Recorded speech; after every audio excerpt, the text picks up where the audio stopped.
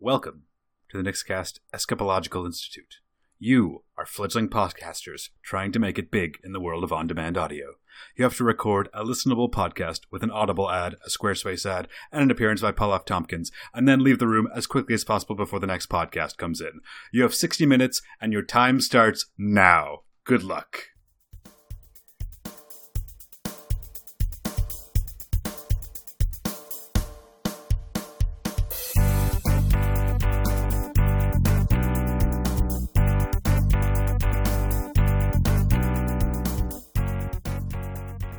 Hello, everybody, and welcome back to Fanthropological. My name is Nick G, and welcome to this episode that we are doing about enthusiasts of escape rooms. Here with me to talk about those enthusiasts are my two best friends, Nick T. This week with hopefully 100% less audio issues. And Nick Z. That's right, Mr. Directional Lock himself, Nick Z. Sorry, 100% less audio issues, probably not 100% less network issues. It wouldn't be a podcast without network issues. Mm-hmm. All right, as G was mentioning, this week we are talking about enthusiasts, fans, if you will, of escape rooms. I have started the conversation this week with some history, some facts, some fandom facts about escape rooms. Fandom facts. Fortunately for us, this week, when talking about escape rooms, there is not a lot of history. There's not a lot at all. This is good because it's easy to digest for a podcast like the one that we do. Escape rooms, also known as room escapes, escape games, escape the room, and so on, are physical adventure games where participants are required to solve a variety of puzzles using riddles, clues, and hints contained in the room within a fixed time limit. Sometimes the rooms are thematically linked, like maybe it's a museum heist, or they can just be a series of abstract puzzles with no linking theme. The concept of the escape room is heavily inspired by the similarly named video game genre, where players are required to escape a room by pointing and clicking around a room to exploit their surroundings. The earliest example of this style of game is the 1988 text adventure Behind Closed Doors, where the player has to escape a restroom. But some better known examples might include Motus, Mystery of Time and Space, 2001, Crimson Room in 2004, and Viridian Room. Arguably, fans of escape rooms are fans of this genre of video games, but I didn't look into that. That's not what we were focused on this time. The first escape room was created in Japan by SCARP, S-C-A-R-P, in 2007. The concept later spread to other parts of Asia, then Europe, then the world. There are now almost 2,000 escape rooms in the United States alone. Mm-hmm. It's a lot, guys. Interestingly enough, when talking about when a fandom is most active, we usually use Google Trends. As it turns out, Google Trends data starts back in 2004, which is approximately when Crimson Room was released. So when we look at the trends, escape rooms have never been more popular than they are now. There was a spike in interest around 2007, but since about 2015, it's been on a meteoric rise to the top. Man. I was looking up information for the size of the fandom. I have absolutely no idea, but some numbers that you can ponder about for you listeners out there. The escape room subreddit has about 2,000 subscribers. As I mentioned, there are 2,000 escape room companies in the US. If the average group size was 4 and there's at least one group a week, that means there's like almost 500,000 fans. That is undoubtedly wrong, because I don't think you could stay in business if you're doing that. Mm-hmm. I also found out some interesting stats about escape room facilities. Beijing, China, has a claim to fame for most escape room companies in one city, at 182. Wow. The top non-Asian city is Budapest, with 63. The top Canadian city is Markham, with 36. Wait a minute. Wait. Markham? Yeah. Look, maybe the person filling it out didn't understand. I don't know. If you pick the GTA, I'm sure it would be the next biggest. The GTA has like 80 some odd, I think. Yeah. But yeah. And the top one in the US is Los Angeles with 23. But Los Angeles is probably similar in that if you count the various surrounding areas, maybe you get some more. Yeah. It depends on what you're counting as the city, but real popular. Mm-hmm. Yeah. I found not one, not two, but 3 different surveys talking about the fans, which answers a bunch of different questions, but taking a look broadly over all of them. And the surveys are included in the show notes if you want to take a look. In terms of gender, this was one of the cases where it's actually roughly equal. One survey skewed towards male with like 57% male. Another one skewed pretty much the other way, female. So I'm going to split it down the middle and say pretty equal representation. I mean, I'd say anytime I've been or we've been to an escape room, that roughly seems the case. Mm-hmm. It's pretty even. So it's not like a dude thing. No. In terms of age, the largest category of folks from the survey respondents is age 26 to 30. Oh. Though the majority of respondents are under the age of 35, about 2/3. This was consistent across the different surveys. Most groups were mixed gender, like 70 to 80%. So it's not all dudes or all ladies. I'm not trying to be binary here, but like that's how they categorize them. The largest group, 48% of respondents, identified as ambiverts, people who are like extroverted and introverted, or like a little bit of both. What were the options? Ambivert, extrovert, introvert. These are probably people who don't usually see ambivert on a survey. We're like, yeah! Finally. The next largest group, at 36%, identified as extroverts, and then 20% as introverts, putting introverts at the lowest, surprisingly. Yeah. I mean, it's an innately social thing. Yeah. We'll get to that. Ah. I found some data in one of the surveys that talks about that. There was a lot of data. There was too much data. I poured over a bunch of it, and there was still more. There was data oozing out of every pore of this week's podcast. But I couldn't get to all of it. So if you want to read more about those, they're in the show notes. The surveys mentioned are the 2017 Escape Room Enthusiast Survey, Peeking Behind the Locked Door, a survey of escape room facilities, and the Room Demographic Survey. Those will be in the show notes. That's pretty much all I've got for Fandom Facts, because there's not a lot of facts to go off of in this case. No, it's a fairly new hobby, certainly for the world. But it's everywhere. Mm-hmm. Yeah. But that, of course, brings us to famous last words from last episode, where we hadn't done any research for this week's topic. Who would like to have their words go first? Throw mine on the fire first.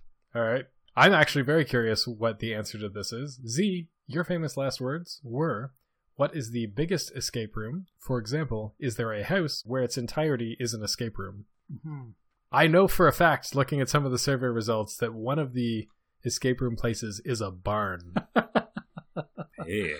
Well, I can do you a little bit better than a barn. There is a touring escape room. You know, it moves location time to time. It's only run at special times, but it is run by that group, Scrap, called Escape from the Walled City, an Attack on Titan themed escape experience that takes place in a stadium. What? Yes. Man. The nitty-gritty details of how that worked weren't entirely clear. Like, if it's a bunch of small teams, if it's just one giant team of, like, hundreds of people, that wasn't very clear.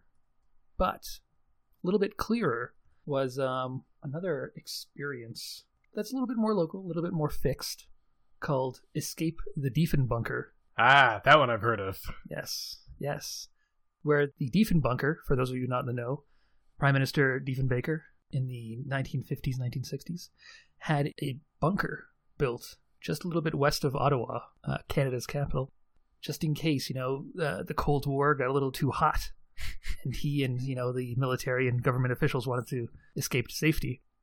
Obviously, that bunker didn't really get much use. Now it's a museum, and the Diefenbunker at one point approached Escape Manor, a fairly big escape room company in Ottawa, and said, hey, we want to use one of our floors as an escape room. So how about it? So they partnered up, and they created this experience called Escape the Diefenbunker, where you are on one floor of the bunker. It is tens of thousands of square feet. So like 10,001 square feet. Anyway. You're given 1 hour, and you can have up to 12 people running through this experience, this escape room. Well, escape bunker, I guess, really. Wherein it's all themed around espionage and kind of like Cold War intrigue, but set in the modern day. Oh, man. Then, sort of similar to that, it's sort of a blending of these two things. It's an escape experience set in very firm locations, but that seems to move around, called Prison Escape, which is a Dutch escape room experience where you and a bunch of other people go to an actual prison and are, given the jumpsuits. There are 80 actors acting like prisoners and guards. Whoa. And you and these 20 other people, through your actions, through your interactions, make up the story of your time in this prison. I guess it's an option just to chill out and become like a prison kingpin. But also, and as shown in the trailer for it, which you can find in the link to the Quora article about all this, or obviously you can escape by banding together with other people, banding together maybe with actors. It's not entirely clear what was going on in the trailer, but it's a very, very involved trailer. But yeah, and it's a 3-hour experience. Whoa. And it sounds like it's probably about as immersive as escape rooms have gotten to this point. Man, oh man. As far as the whole escape room as a house thing, it hasn't been done yet. Interestingly, Laura Kendall of Escape Assist Software sort of threw her hat in the ring in the whole "Are there whole day escape rooms?" question on Quora, and said, she doesn't know of any, but she's always hoping that somebody will take an old manor hotel, convert the majority of the rooms into escape rooms, and then have a few rooms reserved for bed and breakfast guests who then have to solve the various rooms. But that's just hypothetical right now. That's just a dream that I guess at least one other person has. See, would you settle for a boat? A boat? I think Yeah. a boat could be fun. I'm talking about escape boats in Dublin, Ireland. What? Ooh. Yep, you and your team start your adventure in the engine room of the ship, and you have to solve a number of clues and puzzles to unlock the mysteries of the boat and escape. Oh, wow. Boat starts filling with water. What do you do? Find land. I don't think it's that kind of escape, but perhaps.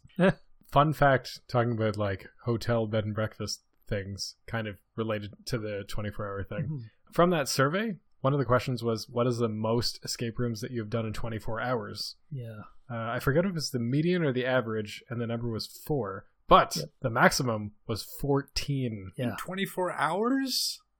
14! Did they sleep? Probably not. I don't know. I didn't ask that question. I mean, if the average escape room, if you're given an hour, and maybe these are obviously these are expert players, so maybe it takes them 45 minutes, that's still around 12 hours of your day on escape rooms. It's crazy. Yeah. I mean, our group's probably gotten somewhere near 4 at some point. Yeah. But in a day's time. But yeah, 14. Mm-hmm. It's a lot. Where do I sign up for this? Any money is no object.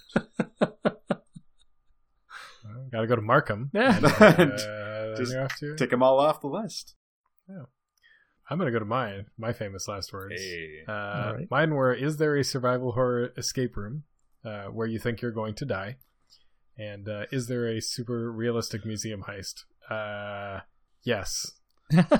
All right, that's cool. Okay. Okay. I couldn't find a good example of a super realistic museum heist. The problem with asking a question like this one is that I would probably have to just continually loop through, going through all the escape room facilities that I can find and be like, oh yeah, this one seems realistic. Oh yeah, this one seems super scary. Harder to answer, especially for the museum heist one. Unless there's you're at the Louvre and it has... I guess in that sense, there's Escape from the Tower at Casa Loma. Yeah. But that's not really a museum heist. That's just being in a period kind of setting. Mm. I did, however, find something to answer the question of, is there a super creepy survival horror kind of thing? There's apparently, I think it's in Ottawa, a company called No Way Out. And the quote that I got from this article says, No Way Out's missions are much more physically engaging. You have to crawl, run, jump, and climb obstacles and be forced to use certain elements in the rooms to survive. The missions are also not one-dimensional, which means every single decision you make will affect the final outcome. Ooh. They list one of the example rooms as 13th Avenue is about a Dare gone completely wrong. You and your friends break into the allegedly haunted house only to find out that there's nothing haunted about the house at all.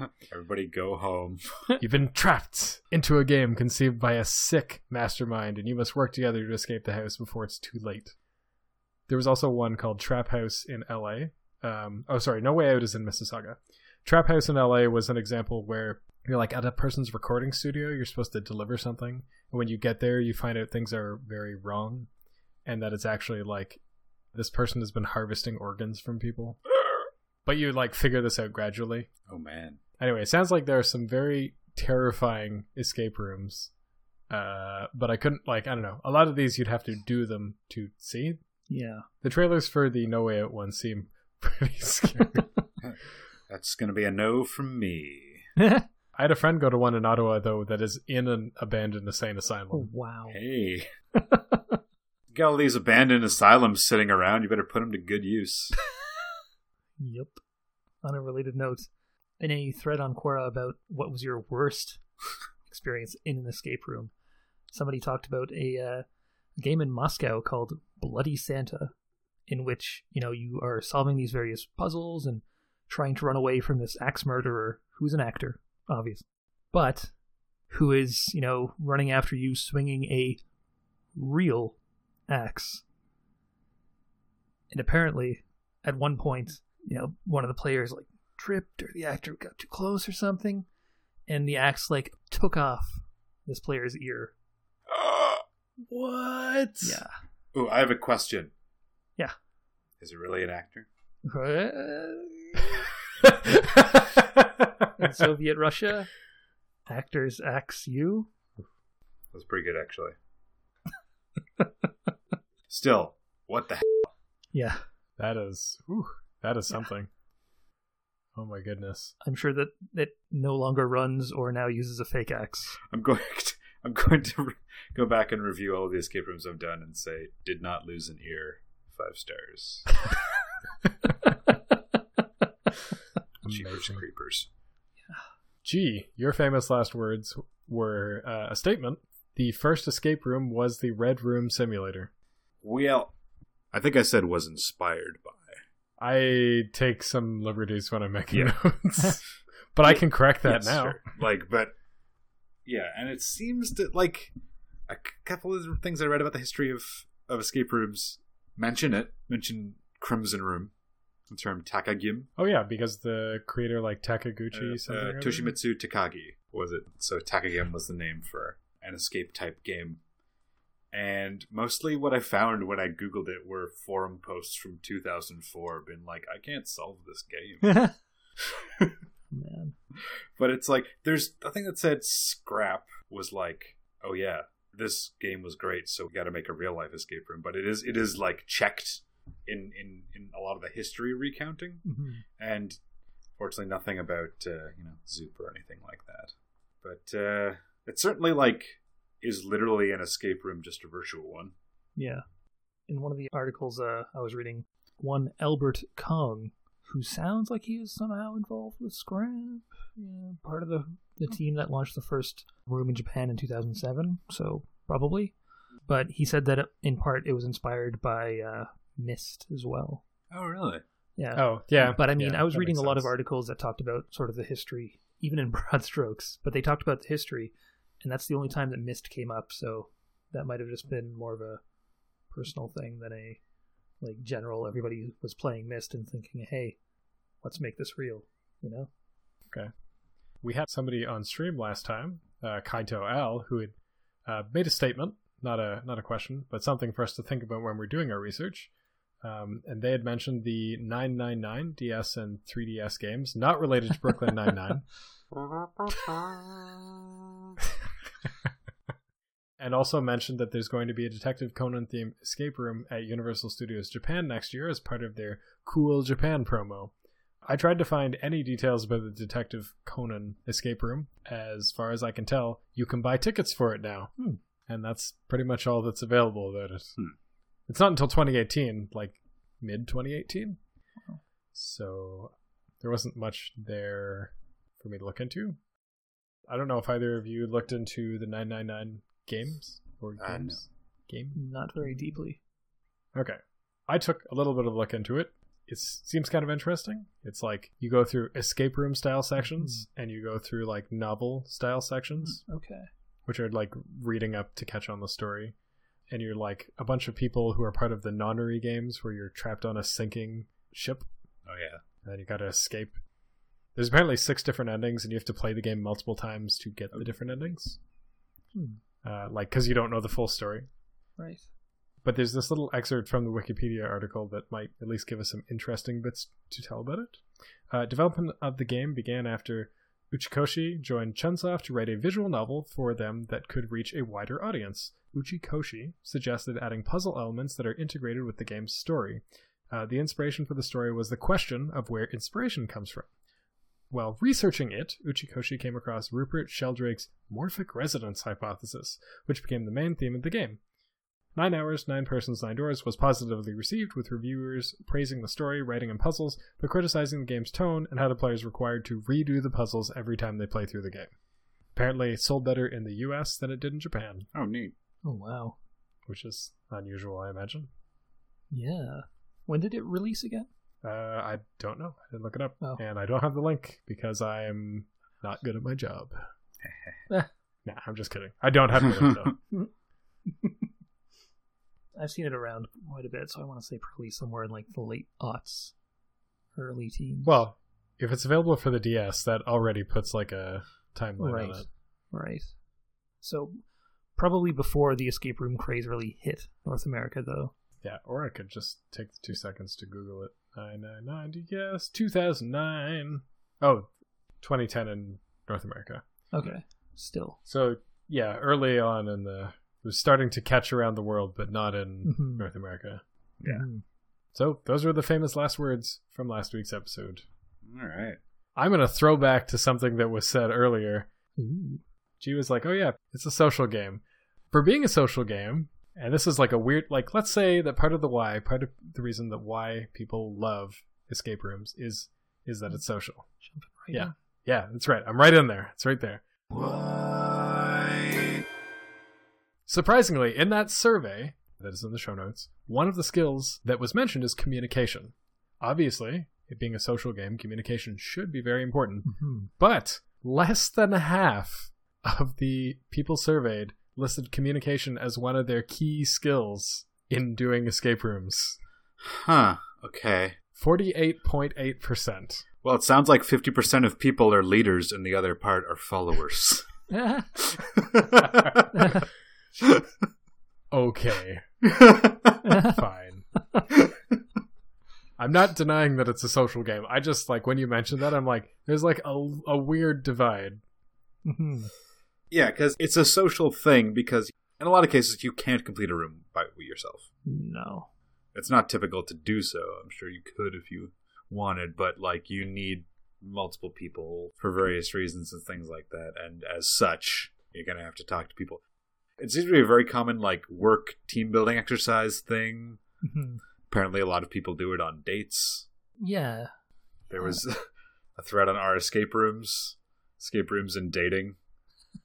Has anyone ever gone on a date to escape room? And everyone's just like, don't do it for your first date. No.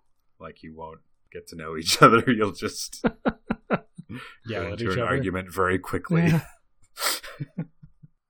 But yeah, so it's like a thing people do together in groups. What I wonder, I mean, specifically about the results of the survey regarding the whole like introverted, extroverted, ambivert thing, is like how many of and this is impossible to know, but nonetheless, I want to ask it. How many of the people surveyed are coming at this from the perspective of people who go to escape rooms with groups, as opposed to people who just kind of show up and then are paired with randos? Well, that is a divide that I learned doing extra credit research, aka Ooh. just my life. Okay. I think All right. Chloe and I, with various satellite versions of our group, have done 28 escape rooms, something like that. And we encountered this when we were in Toronto, and it's probably more common in big cities. It's a European-style escape room as opposed to an American-style escape room. And European style is you get slots for you, and other people also show up, Yeah. and you just do it together. Oh, it's like a pub. Yeah, exactly. Whereas Americans, like, you get it for your group. Mm-hmm. Okay. Yeah. It's like karaoke. Like Korean Japanese style karaoke is American style escape rooms. It's just your group. Yeah. Whereas the other side is everyone. It's funny when you mentioned that we'd gone through like 24, Yeah. 28, whatever the number escape room. Apparently 80% of people actually track that. Like, these are the escape rooms that I have played. Oh, like with a play log kind of thing? I don't know if they keep track of like how they did or what was great about it, but like just that 80% of people are keeping track. I wrote it all out in my whiteboard. Escape rate is 75%, which is pretty good. Hey, that's not bad. Anyway. Man, now I want to know which subset of people does better than the others. Who has the winningest percentage? We tracked it per amount of people. Like 2-person group versus 3-person group versus 4-person group. I erased it all now. I use my whiteboard for something else. But it's like we only ever did like 1 or 2 5-person ones. We had like 100% escape room for being a 5-person group. Oh, I see. But yeah. Anyway. Like that. Anyway, I'm one of those goobers that keeps track of the escape rooms. That's because there's no escape room league to keep your stats. I mean, not yet. Yeah, I mean, individual places will, because I feel like that is important to a lot of people who do escape rooms. Yeah. Having the best time, being Yeah. the best. They always have like, this is the time to beat kind of thing. Mm-hmm. That local leaderboard. Yeah. That's kind of a funny thing. So one of the things I'm going to mention the survey a lot. There's a lot of cool data in there and a lot of like little quippy things. That's where the info is. Yeah. So like, in a lot of escape rooms, if you've never played an escape room before, there's often some variety of hint system. There's all sorts of different kinds where you can ask for hints, where they'll give you hints when you seem to be stuck after a certain period, where you have a limited number of hints, etc., etc. Apparently, enthusiasts disliked when there were penalties for taking hints. The implication to me is it doesn't matter if I get hints. I want to feel the satisfaction of learning things and completing the room. It doesn't matter if I took a hint to finish. Right, because at the half-hour mark, you're just stuck on something and you can't figure it out, and you don't want to take a hint because you're penalized, and you're just like a frustrating experience. Yeah. You know, You want to keep the momentum going because that's the fun part. Mm-hmm. Adventure Rooms, which is the first Canadian escape room company, which is located here in Kitchener, that we've all been to, probably has done things the best for that, where they give you a hint when you look like you're stuck. Yeah, in a non-intrusive way. Yeah, it feels like it's part of the puzzle. Exactly. I think that, like, it's hard to talk about escape rooms and to think that a big component of the fandom of it is not the puzzles. Yeah. I feel like there's a lot of, based on us going to a bunch and us like talking to people who make the escape rooms, who the people we talk to have been really passionate about it. Like, trying to figure out different ways of doing puzzles is paramount. Mm-hmm. You know, there's only so many times you want to generate 4 numbers. Like, there's like all kinds of different puzzles using all the different senses in order to find clues. Oh, yeah. Yeah. Did you know that of those surveyed people, less than 20% had seen a puzzle that used taste, and about 25% had seen a puzzle with temperature? Yeah. Like, very uncommonly used elements. Yeah. And it's neat when you have to change the way you're thinking about something that's in the room because you've never encountered it before. Yeah, it doesn't come up very often. No. Mm-hmm. And it's so interesting to continue to do it because it's like you're chasing the high a little bit. You want the next one to be even grander, but they can't scale directly up because you're going to different businesses all the time and stuff like that. The first time I was in a room where there was a second hidden room, mind exploded. Oh yeah. The 8th time I was like, okay. Yeah. There's the second room. Okay, let's go. We're doing pretty well for time. I guess that means there's another room. Oh, okay. Wait, there's a third room? Oh. Yeah, that's... No. It gets sneakier. Oh, Man. no. Is it another room? No, it's just a closet. Okay, we're good. It's fine. It's fine. Oh man, I'm looking forward to the day where we're doing an escape room and there's a door and it just opens to a brick wall, just for fun. That's like in Time Stories. One person's gonna run into it. There's apparently one in Mississauga where there's a very impressive museum heist. Oh, interesting. I want to play that, and I will speak nothing of it because I've been told about it, and I shall not speak any more of it. Right. All right. There's one in Vaughan. It might be Vaughn. They all have the same name. Every escape room place has the same name. Escape, mystery, trapdoor, Escape the room, room escape, escape games, game escape. hurry up, mystery room. Like, I literally can't remember what it's called because of that. But there's one just called The Unknown. They will not tell you the average time to complete it. They will not tell you anything. Fun. Cool. I have heard a couple things about it, and it makes me never want to do it. Oh. But I will not say what those are on air. Yeah, the challenge of talking about escape rooms is you want to talk about how you felt. You might want to talk about broad themes, about things that are available.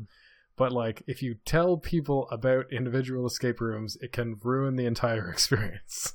Yeah. And that is virtually something that online people never seem to do. Because, like, we usually do research about escape rooms that we're going to, like how people liked it and everything like that. Never have I ever seen any kind of spoiler. I mean, people get that that's the thing. Yeah. Right? Once you've done it, you've done it. Yep. You can't redo it. Yeah. I think it's because people really respect the immersion and, like, recognize that immersion is a pretty big part of it. It's a huge part. I think it was an article from The Verge that was talking about the immersion and the narrative part of escape rooms as being the huge appeal. When you're watching a TV show or a movie, there's definitely a fourth wall. You get scared, you just like put your hands over your eyes, you like leave, you go to the bathroom, you go get some popcorn, whatever. VR, you're like, you got this. It's like really immersive. I'm surprised how immersive virtual reality is. But you don't like it, take it off. And you're back to the real world. I lock you in a room for an hour. I mean, you can leave, you lose. That's it. You get nothing. Yeah. The point of the escape room is to escape the immersion of the room. Yeah. I mean, whether or not you believe the narrative that's going on, that's that. But aside from the immersion, it's this opportunity to tell a narrative that you can't do in any of those other experiences. No, you're in it. You're literally in it. The closest thing is like LARPing. Yeah.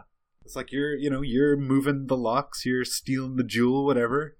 It's like you're physically doing it. You are ostensibly a character in a story. Mm-hmm. The character may resemble you a lot. Apparently some of them are not like that, where you need to be in character. Yeah, I've not encountered that yet. That sounds exciting. But it's like you're doing a little bit of role play. They've done with actors. It's like having other people there confirming your immersion helps the immersion.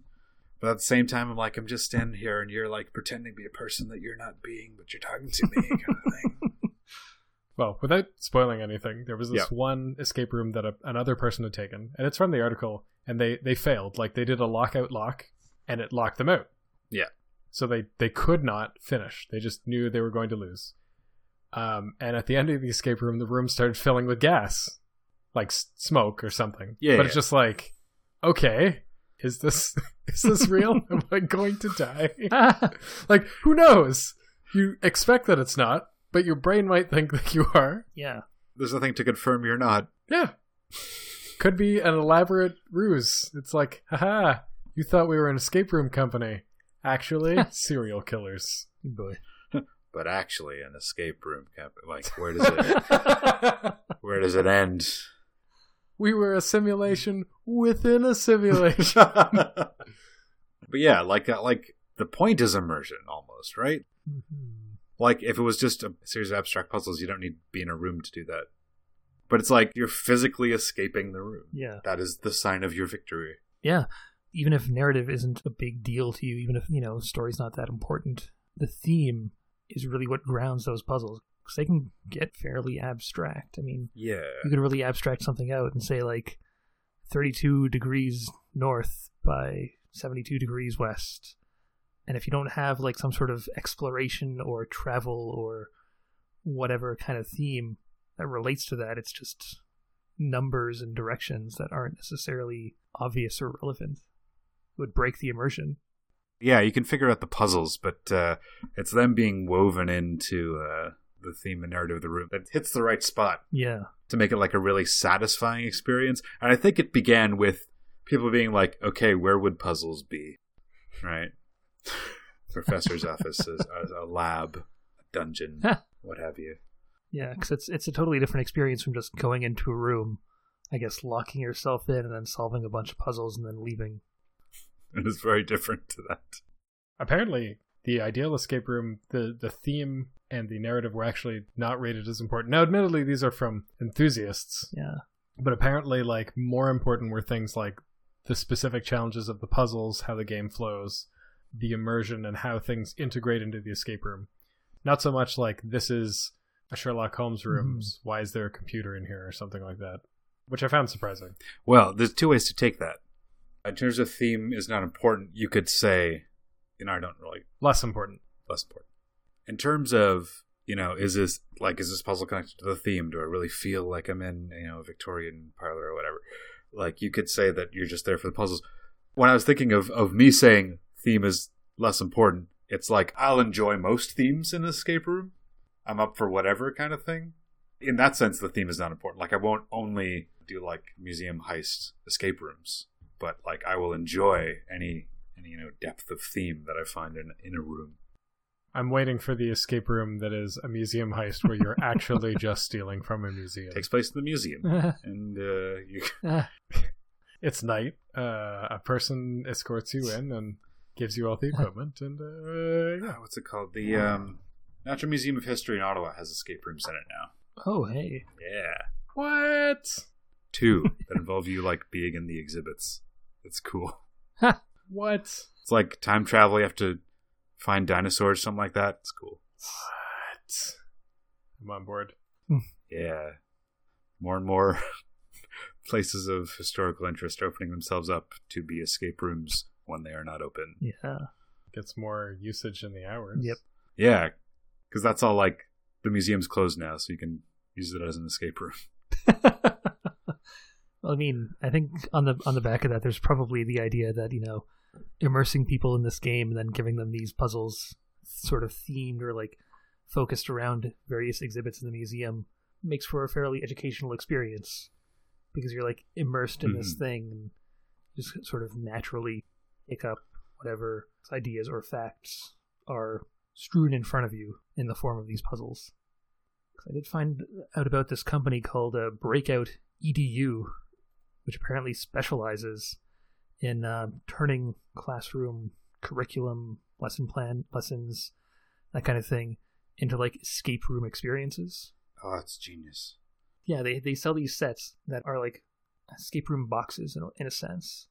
They've got padlocks in them, UV lights, hint cards, stuff like that, and a, like, little thumb drive as well, so you can, like, go onto their website and check out their online community and download, like, pre-made escape scenarios that I guess the company's made and that probably their 8,700 plus members have made as well. And then, like, plug your lesson plan into that, however that works, and give your students an awesome 50 minutes they'll be talking about for the rest of the week. Oh, man. Yeah. Looking forward to the food pyramid. Is it a pyramid? In the States, it is. Still? I thought they changed that. You know what? That's not what we're talking about today. That's fine. No, we're not talking about food pyramid fans. Is that a... Yep, that's also not a thing I want to find out today. Nope. Well, that's what I was going to say. Like, it seems like from the outset that it would be, like, very divisive as to whether people would like it or not. Because I've really said to people, oh, I'm doing an escape room this weekend. They're like, what's that? I'm like, they lock you in a room for an hour and you have to find your way out. And they say, that sounds awful. Which, I get it. I mean, yeah. In some cases, it's like they lock you in a room. Yeah. Right? Like, in some cases, they actually lock you in. In other cases, they're like, you can't leave. There's a key here, whatever. When they don't lock it, it's usually like, they make it like task specific. Like, you have to get a thing, or figure a thing out. So the goal is escaping the room with thing. You're right, in that there's like a divide in the sense that it's like, what is the appeal of this situation where we're locking you in a room?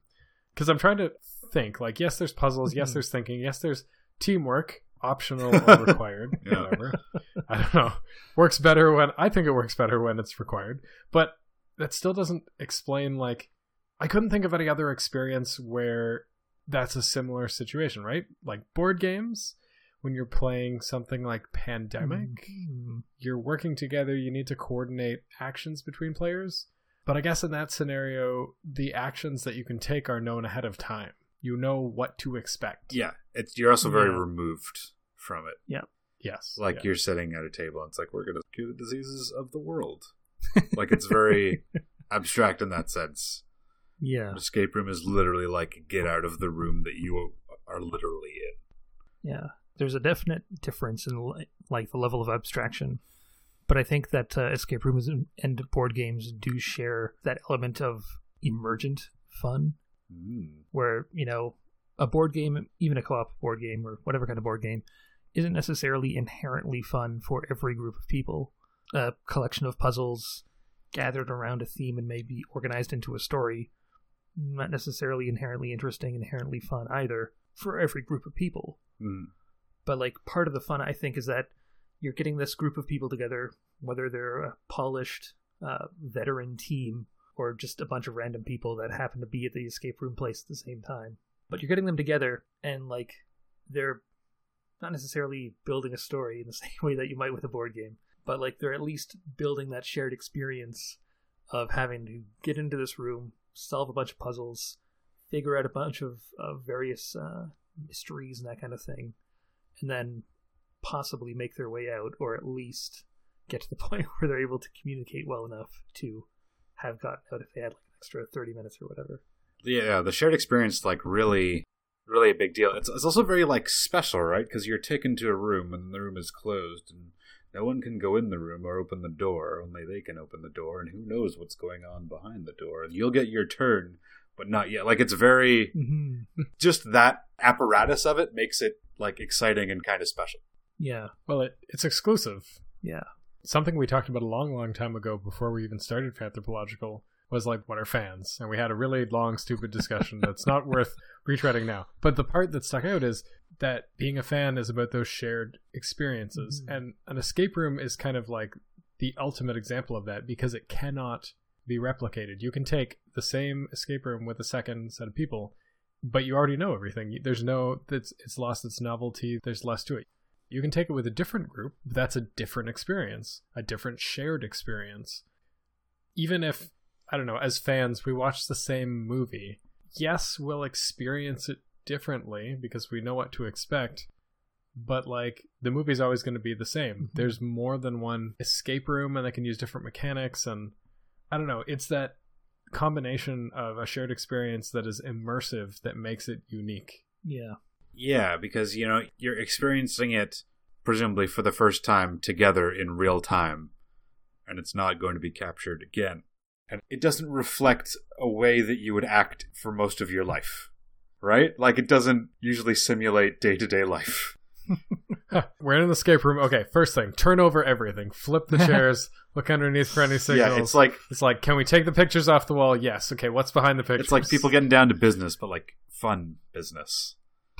Right? It's like, all right, we got a plan. We can do this. We got to split up, search for this, look for something that's shaped like this or something blue, I think, that's going to be like it's yeah.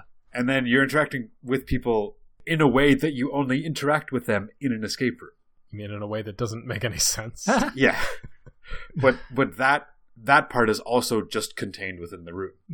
Because when you get out, it's back to normal life. It's back to, I mean, you're talking about it. But yeah. Yeah. Building up what they call in the business, apparently, froth. I thought you were going to say building a mystery, but okay. Apparently froth is the I don't know if it's exclusive to the escape room industry, but the industry term for discussion generated around a room after the room's finished. Man, we've had a bit of froth. Tell you what. What's it? I think it's called a riddle room. I'll double check. That is in Toronto, which is an escape room place / board game cafe. Oh, neat. Oh man. And you exit into the cafe. There was one that I found that is a combination of escape room and yogurt place. Like Froyo? Froyo, yeah. Do you win free yogurt? It's fun. I don't know. Hope you get some at the end. You win. What do I win? Yogurt? Coupon for free toppings. I don't want any of them. It was a tweet from, I think it was Real Escape Artists, which was another good source of information for this week's podcast. It was a tweet, and they found out about this, and they're like, so the real question is, do they charge by weight? Ooh. I hope the answer is yes. Step up on these giant yogurt scales, and we'll get you going. It also highlights and develops certain skills that you would never use in real life or seldom use or use in different ways. Obviously, not lock picking, but like, your logic, your analysis or whatever, which you do use. But like the one thing I remember, and this has happened to me in multiple rooms, so I don't feel like I'm spoiling anything. But there's one where it was like Chloe, and Evan, and I. Yeah, T, you were there too. Hey, I'm not gonna say which room it is. Yeah, that's but fine. You'll know what I'm talking about. But we had to generate numbers by counting different colored blinking lights, Oh, those are the worst. and none of us could do it. Like, some people could look at it right away and be like, "Yeah, sure, that's this." I can't. It's not in my brain. That's why I need a team. The interesting thing about the puzzles that you're presented with is figuring out which information is relevant, which is actually a skill that you do apply in real life, right? Like, you're given a whole crap load of different information about all sorts of different things, and somehow you need to synthesize that information to make sense. Now, the difference is, when we talk about that in real life, the information that you have is clearly somewhat or not relevant to whatever problem you're trying to solve. In Escape Room, all of that is out the window because you never know which things are related to the puzzles and which things are merely information that is presented without context. Yes. Like, there's an encyclopedia. Is it useful? Nope, it's just there for thematic effect. Maybe it's a red herring intended to deliberately throw you off, or maybe it's relevant and you just haven't figured out the use. But you only have 60 minutes, so you have to somehow deduce which information is relevant and not, and then you have to combine the information to make it useful. Yeah. You're like, this is relevant. I don't know what it's for, but it's relevant. This is a thing. Yeah. Famously. You have to decide which tiny little pieces to put together and hope that it's right. I mean, you can chain a very long string of erroneous information together. There's been a few occasions where we've done that, and it's like, no, that's too complicated. We're obviously wrong. That light example was one of those. Yes. Where we were like, this many blinks, is it Morse code? It's like, no, we got no idea. Yeah. Surprising to me, and this is just a complete tangent. Yep. Brute force, not a skill widely employed. Nor looked favorably upon. Said 11.2% Oh, said brute force was the skill that they used. It should not. No. Based on every brief I've had at the beginning of every escape room I've ever done. I mean, there have been a lot of... Oh, wait, what does brute force mean? Are you knocking down a door, or are you trying like every combination in a lock kind of thing? I'm assuming it's the latter. Man. I hope so. Which, I mean, we've employed when we knew we had most of a clue and we're missing like a component. Yeah, we'll Yeah. try we can try a couple of versions of that. Yeah. Or we knew we had the information and it's Yeah. just like, I don't know, maybe we entered it wrong, and then you're like, oh yes, we did. Yeah. Maybe we entered it right, and it still didn't. Yeah. But I mean, that's the thing. There's that teamwork element and almost that frustrating anti-teamwork element where you're like, you did it wrong, let me try. And then someone else will try it, and then it works. Yeah. Just general escape room tip. If you're sitting there at a lock or a puzzle or something and you're not getting anything out of it after like a couple of minutes, get someone else on your team to look at it and go do something Yeah. else. Because you'll probably advance a lot faster. Because sometimes you get yourself really wrapped up in one way of thinking and you can't get out of it, and it's not helpful to you. But yeah, that stuff, the team. This is my puzzle guy. Or this is my tactile puzzle guy, or whatever. The idea of having a team, as I've said many times in this podcast, is very appealing to me. Like, as if we were to like rob a casino, as if there were 11 of us kind of thing. That'd be one such situation. Okay. On escaperooms.com, unsurprisingly, an escape room website with a bunch of articles. And in one interview that they did with an enthusiast and game maker, Georgi Papucharov suggested that an ideal team is 4 people. Maybe an IT guy as leader, a math guy should be along too. So there's sort of the basic makings of a Yeah, okay. heist movie style team. Yeah, sure. Wither the artist. Yeah. Probably for the abstraction. Yep. I know, we've definitely got into weeds yeah. with that too. Yeah, it's not a surefire thing. Abstraction's a common thing. Like, you have these logical leaps that you have to make. Mm-hmm. Some are bigger than others. Yeah. Those are the worst. Because it's like, why this one? This one is also plausible. Yeah, it should only be one plausible answer to each, puzzle. But I guess if it was like that, it would be less of a puzzle, because if there's an obvious answer, then it's obvious. Right. Yeah, there should only be one obvious answer. Like, once you've got all the information, thought about it a bit, it should be the answer that clicks in your brain, that makes sense with everything else. Yeah. We've done enough of what if it's the thing that we think it is but backwards. Sometimes. Because the theme is difficulty, I would say never. Or in a very small percent. Like, if you see that in a mirror, then yeah. I don't know if either of you looked into it, but and I didn't quite have a chance to myself. But I noticed in the survey that one of the stats they looked into was how often people played the same room. Yes. And there were a few reasons for it. One of the reasons they're taking around a different group. Another reason they forgot that they'd already done it. So I guess it's been a while.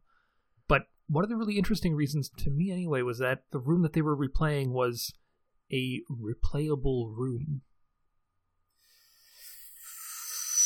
What's that now? Oh, it does say replayable room. I didn't read the additional answers. I guess that's a thing? Man, I've never encountered a replayable room. I'd be there right now if I had. But I just wonder how that would work, because I mean, unless there's a way that they like there's a forked path of puzzles. So if you solve this puzzle, you get this puzzle, or I mean, I just don't understand how that would even work. Does it have different endings? Okay, but in a video game, and a video game is obviously easier to change in the sense that it's code, and you could do all sorts of algorithms to generate dynamic elements. But fundamentally, even when you have procedurally generated games, it's a bunch of blocks of things that are combined. So if you had a replayable room, the fact of the matter might be you need a key to open a box. Sure. And to get that key, you need a puzzle. Okay. So you can swap out the puzzle there, you can swap out the key, and that can open a different box. And as long as all of those things are done in a set, then it's fine. So I guess a replayable room would be probably a really low theme room where you can swap out those elements. So you're like, oh yeah, the code is this. It's no, because there's no longer a number lock, it's a letter lock. Yeah. Whoa. Right? You could just take elements. I don't imagine it would be a radically different experience, but it would be take the thing, mix out some of the puzzles. Yeah. Just that alone I find really fascinating, because part of my research I kind of took up the question of how does this make any money? Oh, there were lots of articles on that. Yeah, but I mean, my biggest question was, an escape room fundamentally can really only be played once, or so I thought. So eventually, everybody in your city, after a long enough time, will have played your room, assuming that you don't change your rooms every now and then and whatnot. But to me, in my mind, that puts a firm cap on how profitable an escape room business could be, potentially. But apparently, other revenue streams are things like corporate clients who book out big blocks of time for team building, or apparently I read about one specific instance where a company was trying to figure out who to promote to the vice president position. So they put all the candidates into an escape room to see who would actually lead, see the different leadership styles. Is this The Office? No. That seems like a bananas thing to do. Does it not seem weird to anybody else? Okay. It is. But apparently that was part of the service that this escape room company offered, that they would record it. Because part of the escape room experience is, you are being watched, or at least monitored the entire time. And this company offered a recording service for, I guess, extra charge to make that extra corporate cash. And part of that service was offering the people paying for the game the ability to review the tape, see how people did. Also, I'm sure that, some companies would do that and say like, hey team, this is how you did. I mean, without getting into a big discussion, that seems super weird. And when you think about how people get promoted into most jobs, most creative jobs, which I would argue that like a VP level is thinking creatively and not procedurally, then that doesn't seem any weirder than any other promotion process. I mean, I guess it still seems like weird. It sounds similar to like everyone do a race and then whoever wins gets promoted. Corporations are weird, man. Yeah. Man.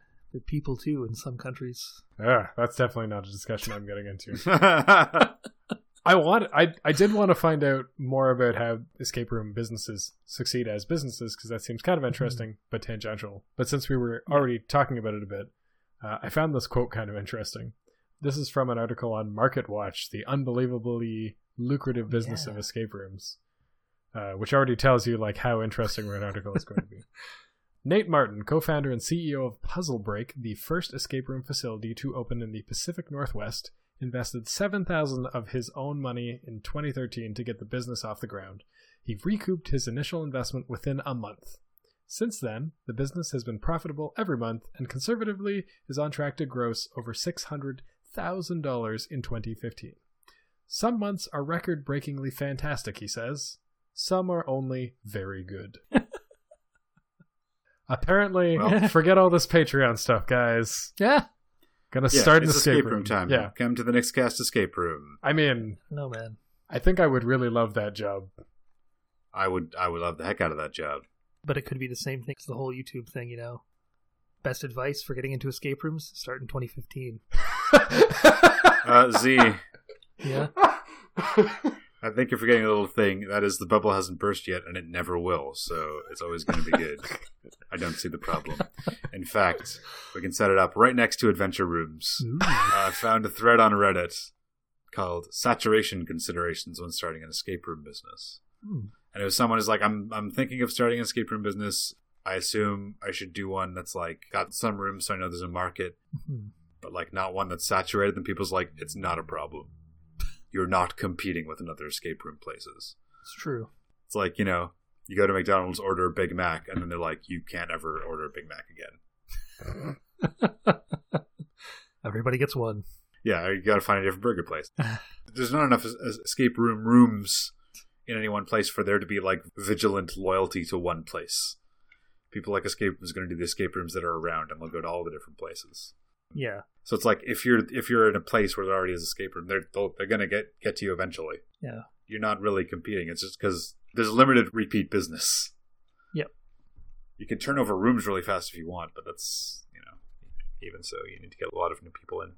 Yeah. Going back to escaperooms.com and their interview with Mr. Papacherov, he also said, I'm not too worried about this whole, business becoming oversaturated because there are a bunch of teams of people who've played like hundreds of rooms and they're still hungry for more.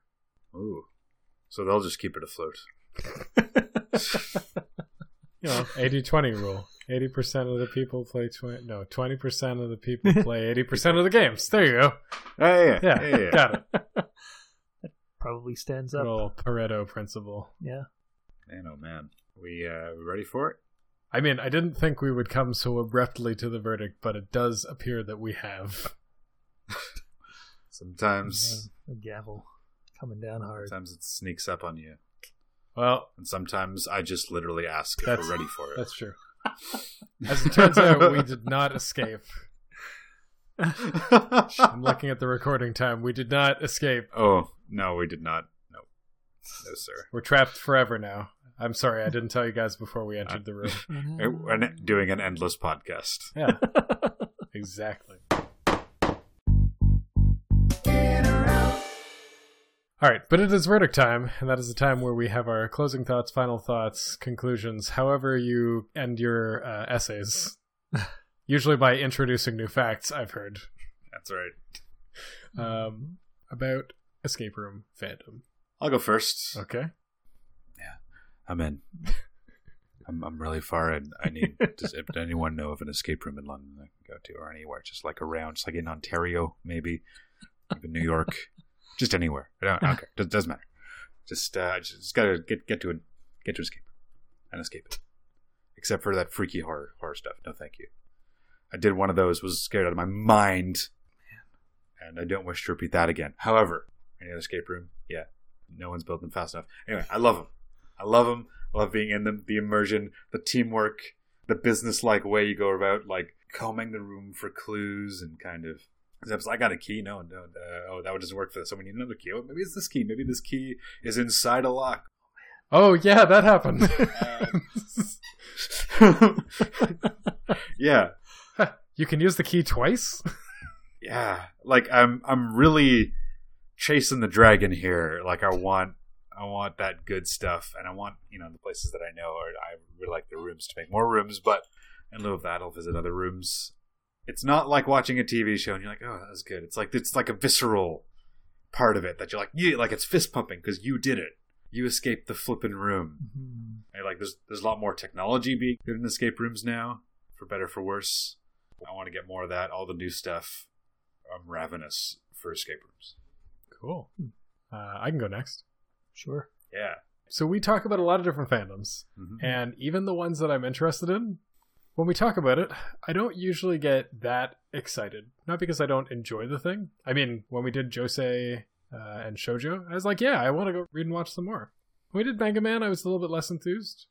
When we did tabletop gaming, I was like, yeah, we should play that. But today, when we were talking about escape rooms, I was like, I want to do this again. It's been forever since we've done this. I want to play more. I want to design escape rooms. And like, obviously, a little bit of that is hyperbole. Yeah. A little bit. I do really want to play an escape room right now, though. And the more that I've talked about it, the more I'm reminded of all those fun, exciting feelings of accomplishing things with friends or failing together, being frustrated, like learning things. Yeah. And that's not something that happens often in like video games or real life. Sometimes when you accomplish something at work, it's because you found a trick and you like made something work. Mm. Sometimes when you're playing a game, it does something novel. Like it speaks to you as a player. Like literally, it's like, hey player. And you're like, oh, that's cool. I hadn't seen that. But like, even in the most samey escape rooms, somehow it finds a way to feel novel or interesting. You're like, I hadn't thought about that. How did you figure that out? Kind of thing. And I want more of that. So I'm in. I have not exhausted all of the escape rooms in London. I've not exhausted all the escape rooms in Kitchener-Waterloo. It sounds like if I ever had an ample amount of time and money, I should maybe start an escape room.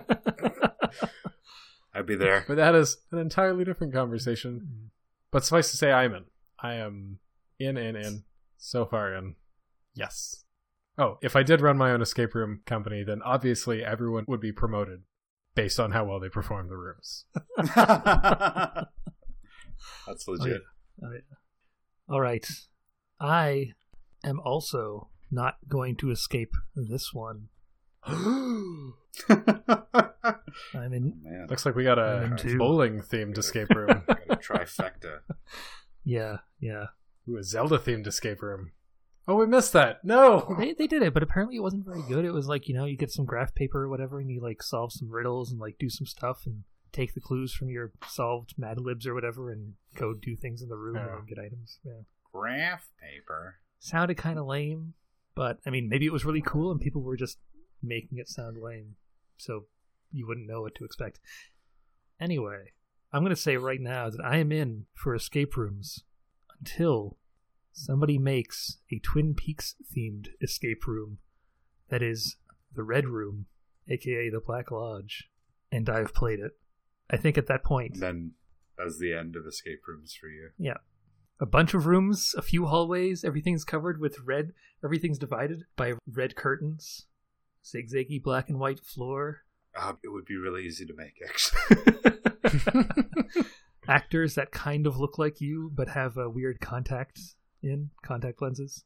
I don't want that. Sounds terrible. I also don't want the room to have any sound because I'd be freaked out. Just be the sound of the electricity all the time.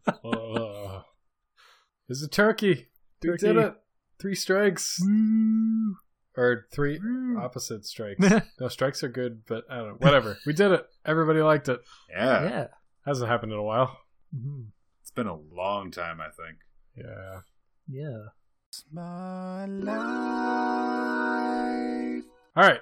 Keeping things moving along because we can't escape the end of the episode. I mean, that's a good thing. I don't want to be on here all day.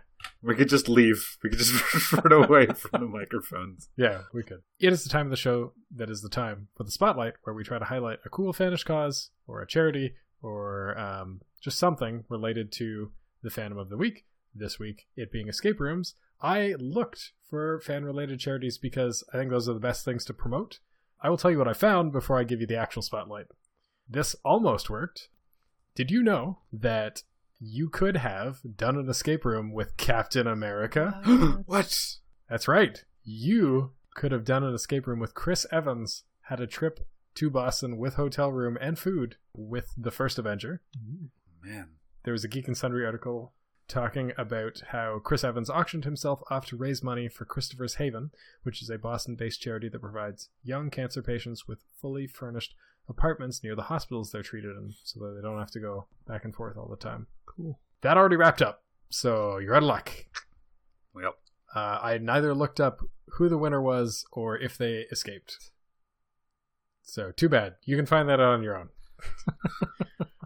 The other thing I found, which was charity related but was not a charity, apparently as part of Metro Vancouver's Homelessness Action Week, a group in Vancouver, Union Gospel Mission, is trying to show the public how difficult it is to escape homelessness.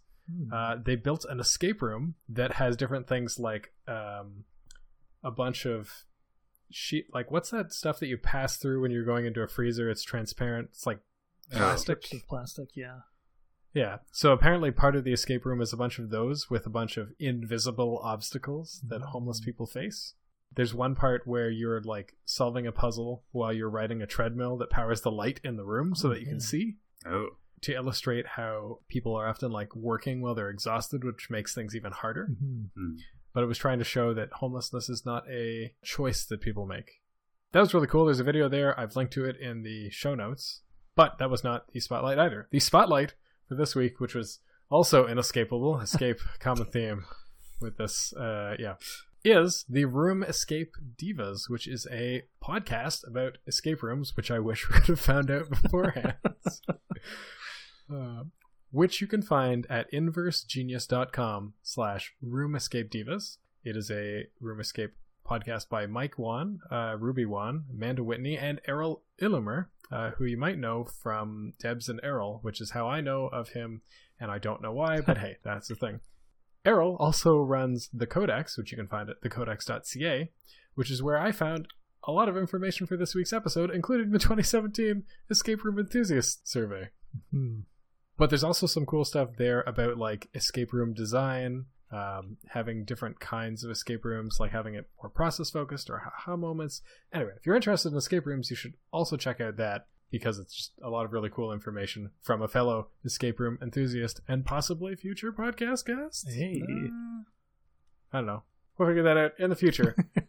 That is the Spotlight for this week. As always, you can head on over to iTunes if you listen to us there. And hit the subscribe button to get a brand new episode every Friday. Kick your weekend off with some nicks talking about fandom. And also don't forget to leave a rating or review. This is Fanthropological, but we are the Nixcast, and you can find us online at Twitter, YouTube, Instagram, and Facebook, all at the Nixcast. We have just started the Nixcast discussion group, the Nixcast Discussionarium on Facebook, and I highly encourage you to join. It's open. There's no bouncer. So come on in. You can also find us at patreon.com/thenextcast. You might be asking what patreon.com is, and it is a place where you can become a patron of different artists that you know and love, or are hoping to know better. By becoming a patron of the Nextcast, you get to know about all the cool things that are going on behind the scenes. You get to know about things that we have planned in terms of podcast topics, in terms of conventions that we're planning on going to, in terms of interviews or things that we're doing ahead of time. But you also help to make this possible. You help keep the podcast ad free. You help pay for the hosting costs. You help us to like go to conventions and meet new people and interview them, to bring guests on the show, all that cool fun stuff, all helps. Even as little as $1 a month is helpful. Check it out, patreon.com/thenextcast. And if you're listening to this podcast right now in your earbuds, your headphones, your car stereo, a strange stereophonic device that was revealed by sliding panels that slipped into the walls after you pushed a button and then rang a bell, great. Keep listening. But also, tune in every Monday at 8 p.m. Eastern Time to see us record this thing live. That's right. You can watch all three of us, all of our faces and hand gestures and everything, as we record this podcast and talk about various fandoms. And you can catch that on twitch.tv/thenextcast every Monday at 8 p.m. Eastern Time. And if you're in the chat watching us record this thing live, you have the opportunity to participate. Comment on what we're talking about, ask us questions throughout the show. You can also participate in a little segment that we call Famous Last Words. Oh, Yeah. Famous last words. Famous Last Words, as mentioned earlier, is a chance to make a statement or ask a question about the topic that we're researching before we've actually researched it. Next week, which is coincidentally our last episode of the season. Last episode of the year. Mm-hmm. Oh, that too. Before we take a little old break for the holidays, is going to be on fans of Zelda. That's right, we're talking about Zelda Williams, Mm-hmm. the most important Williams behind Robin. I assume you mean Zelda Fitzgerald, Ooh. Ah, the wife of F. Scott Fitzgerald. she did her own stuff. Yeah, Oh, yeah. she was also not. I don't know enough about history or literature. You know what? Not important. We're talking about fans of Zelda, like the video game franchise created by Nintendo. So, gentlemen, what are your famous last words about Zelda fandom? My famous last words about Zelda fandom. Got a question for this. I figured you might. Okay. What is the oldest fan-made timeline? Ooh.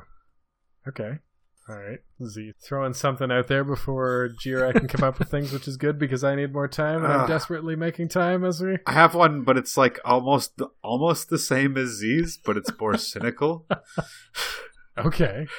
When did people start caring about what the Zelda timeline was? For a little context for our listeners who aren't familiar with the Legend of Zelda series and its fandom, the timeline is the order in which the games happen to make like a large millennia-long story.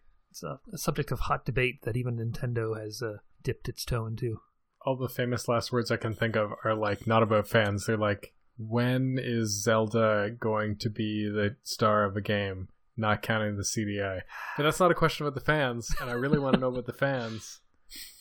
And I could ask, like, what is it about this long-running franchise that keeps the fans interested because all the games are so different? But that's, like, the thing that we answer In every the week. episode. Yeah. Yeah.